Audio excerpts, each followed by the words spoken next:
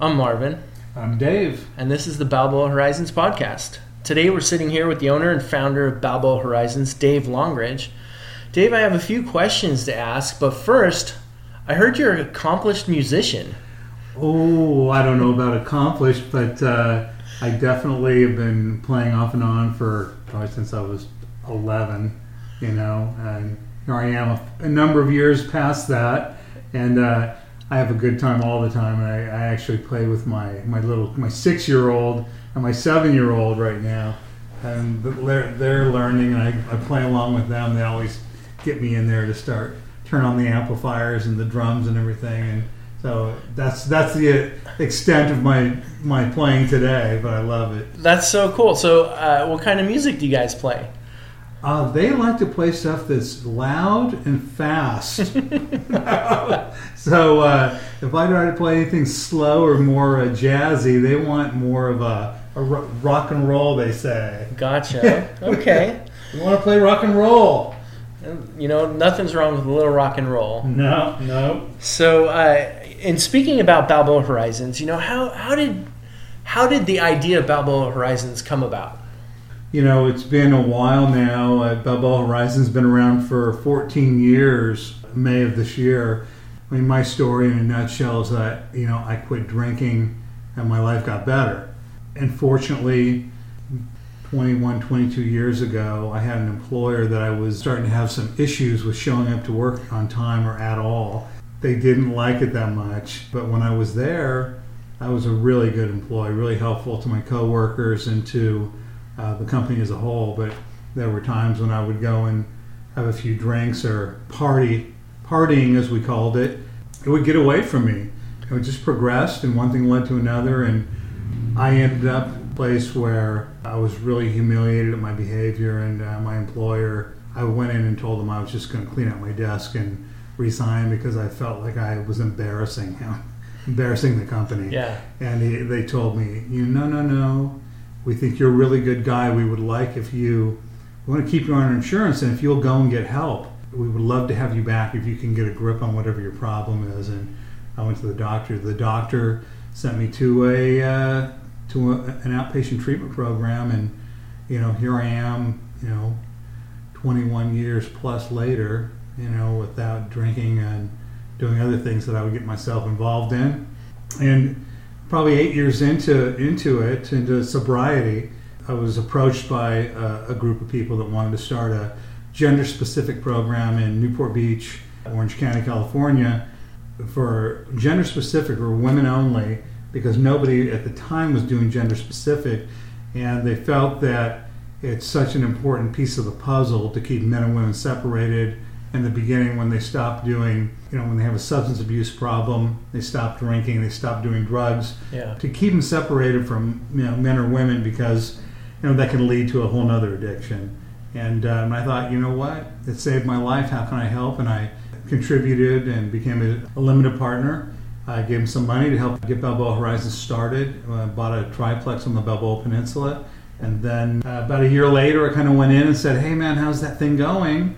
And I could see that they had all the right ideas, but they just needed to straighten it out a little bit, put a little bit of organization into it. And because I quit drinking and my life got better, and I was 9 years into sobriety, I had progressed in my position in our company, and we were part of a Fortune 500 company, so I had a lot of training with HR and business organization and asset management and so forth. So they asked me to become a general partner, and I did, and kind of managed a lot of the day-to-day operation ever since. And here we are 14 years later. Wow. That's a long explanation for a short question you asked, probably. You went from, you came from a background where you couldn't show up from work, and now you own your own business, and you're getting to help people on a daily basis. There's so many treatment centers in Orange County. What makes Balboa unique in the sense, what separates Balboa Horizons from everyone else?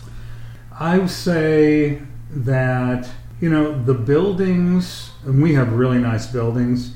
I mean, our facilities are the nicest we're residential treatment, and we have an administration building. In Costa Mesa, we have residential facilities in Newport Beach and Costa Mesa, and our facilities are the nicest facilities on the block. So they're very comfortable, the best looking, well-maintained buildings in the neighborhoods that we're in. We're really good neighbors. We don't have any complaints or issues with the city of Costa Mesa or Newport Beach. In the past 14 years, we've been squeaky clean. That's huge. Yeah, and and that's what it's all about, being a good neighbor. I think that as nice as our buildings are, the thing that really separates us from the rest of the treatment providers are our people. I mean, the buildings are the buildings, the people are the company, and the people in our company are exceptional. We go the extra mile with these families. We're very clinically driven, and we put a lot of focus on the family.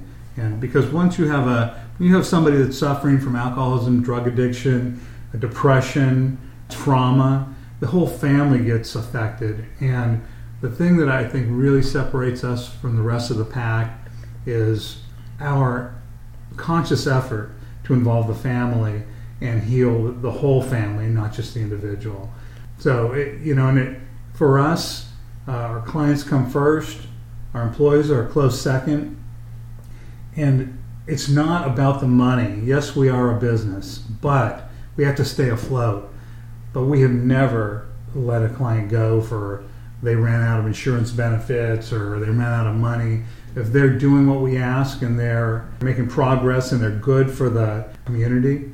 My clinical team, in the 14 years that we've been in business, I don't think I have ever one time denied when they've asked me to keep someone for free that really needed help and that was willing to follow direction and work with the group and with the community here. I've never said no. So you're truly inspiring change and transforming lives.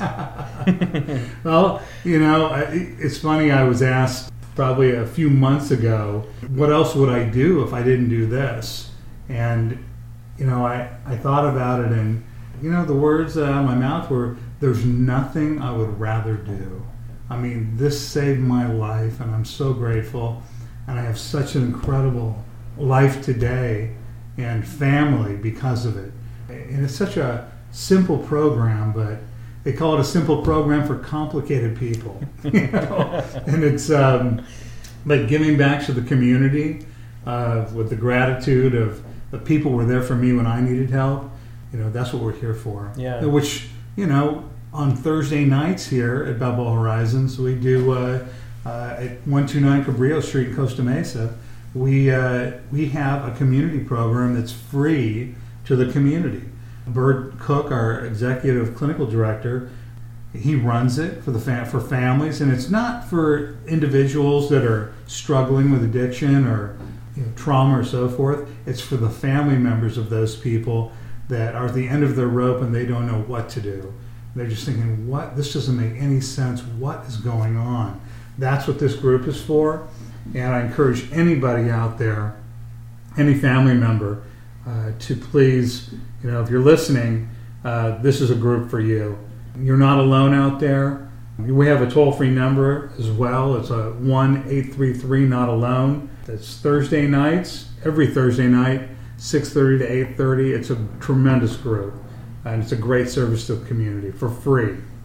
I would agree with that, and along with that, in talking about families and treatment and individuals in recovery themselves, oftentimes there's relapse. It doesn't have to be necessary, but sometimes there's relapse.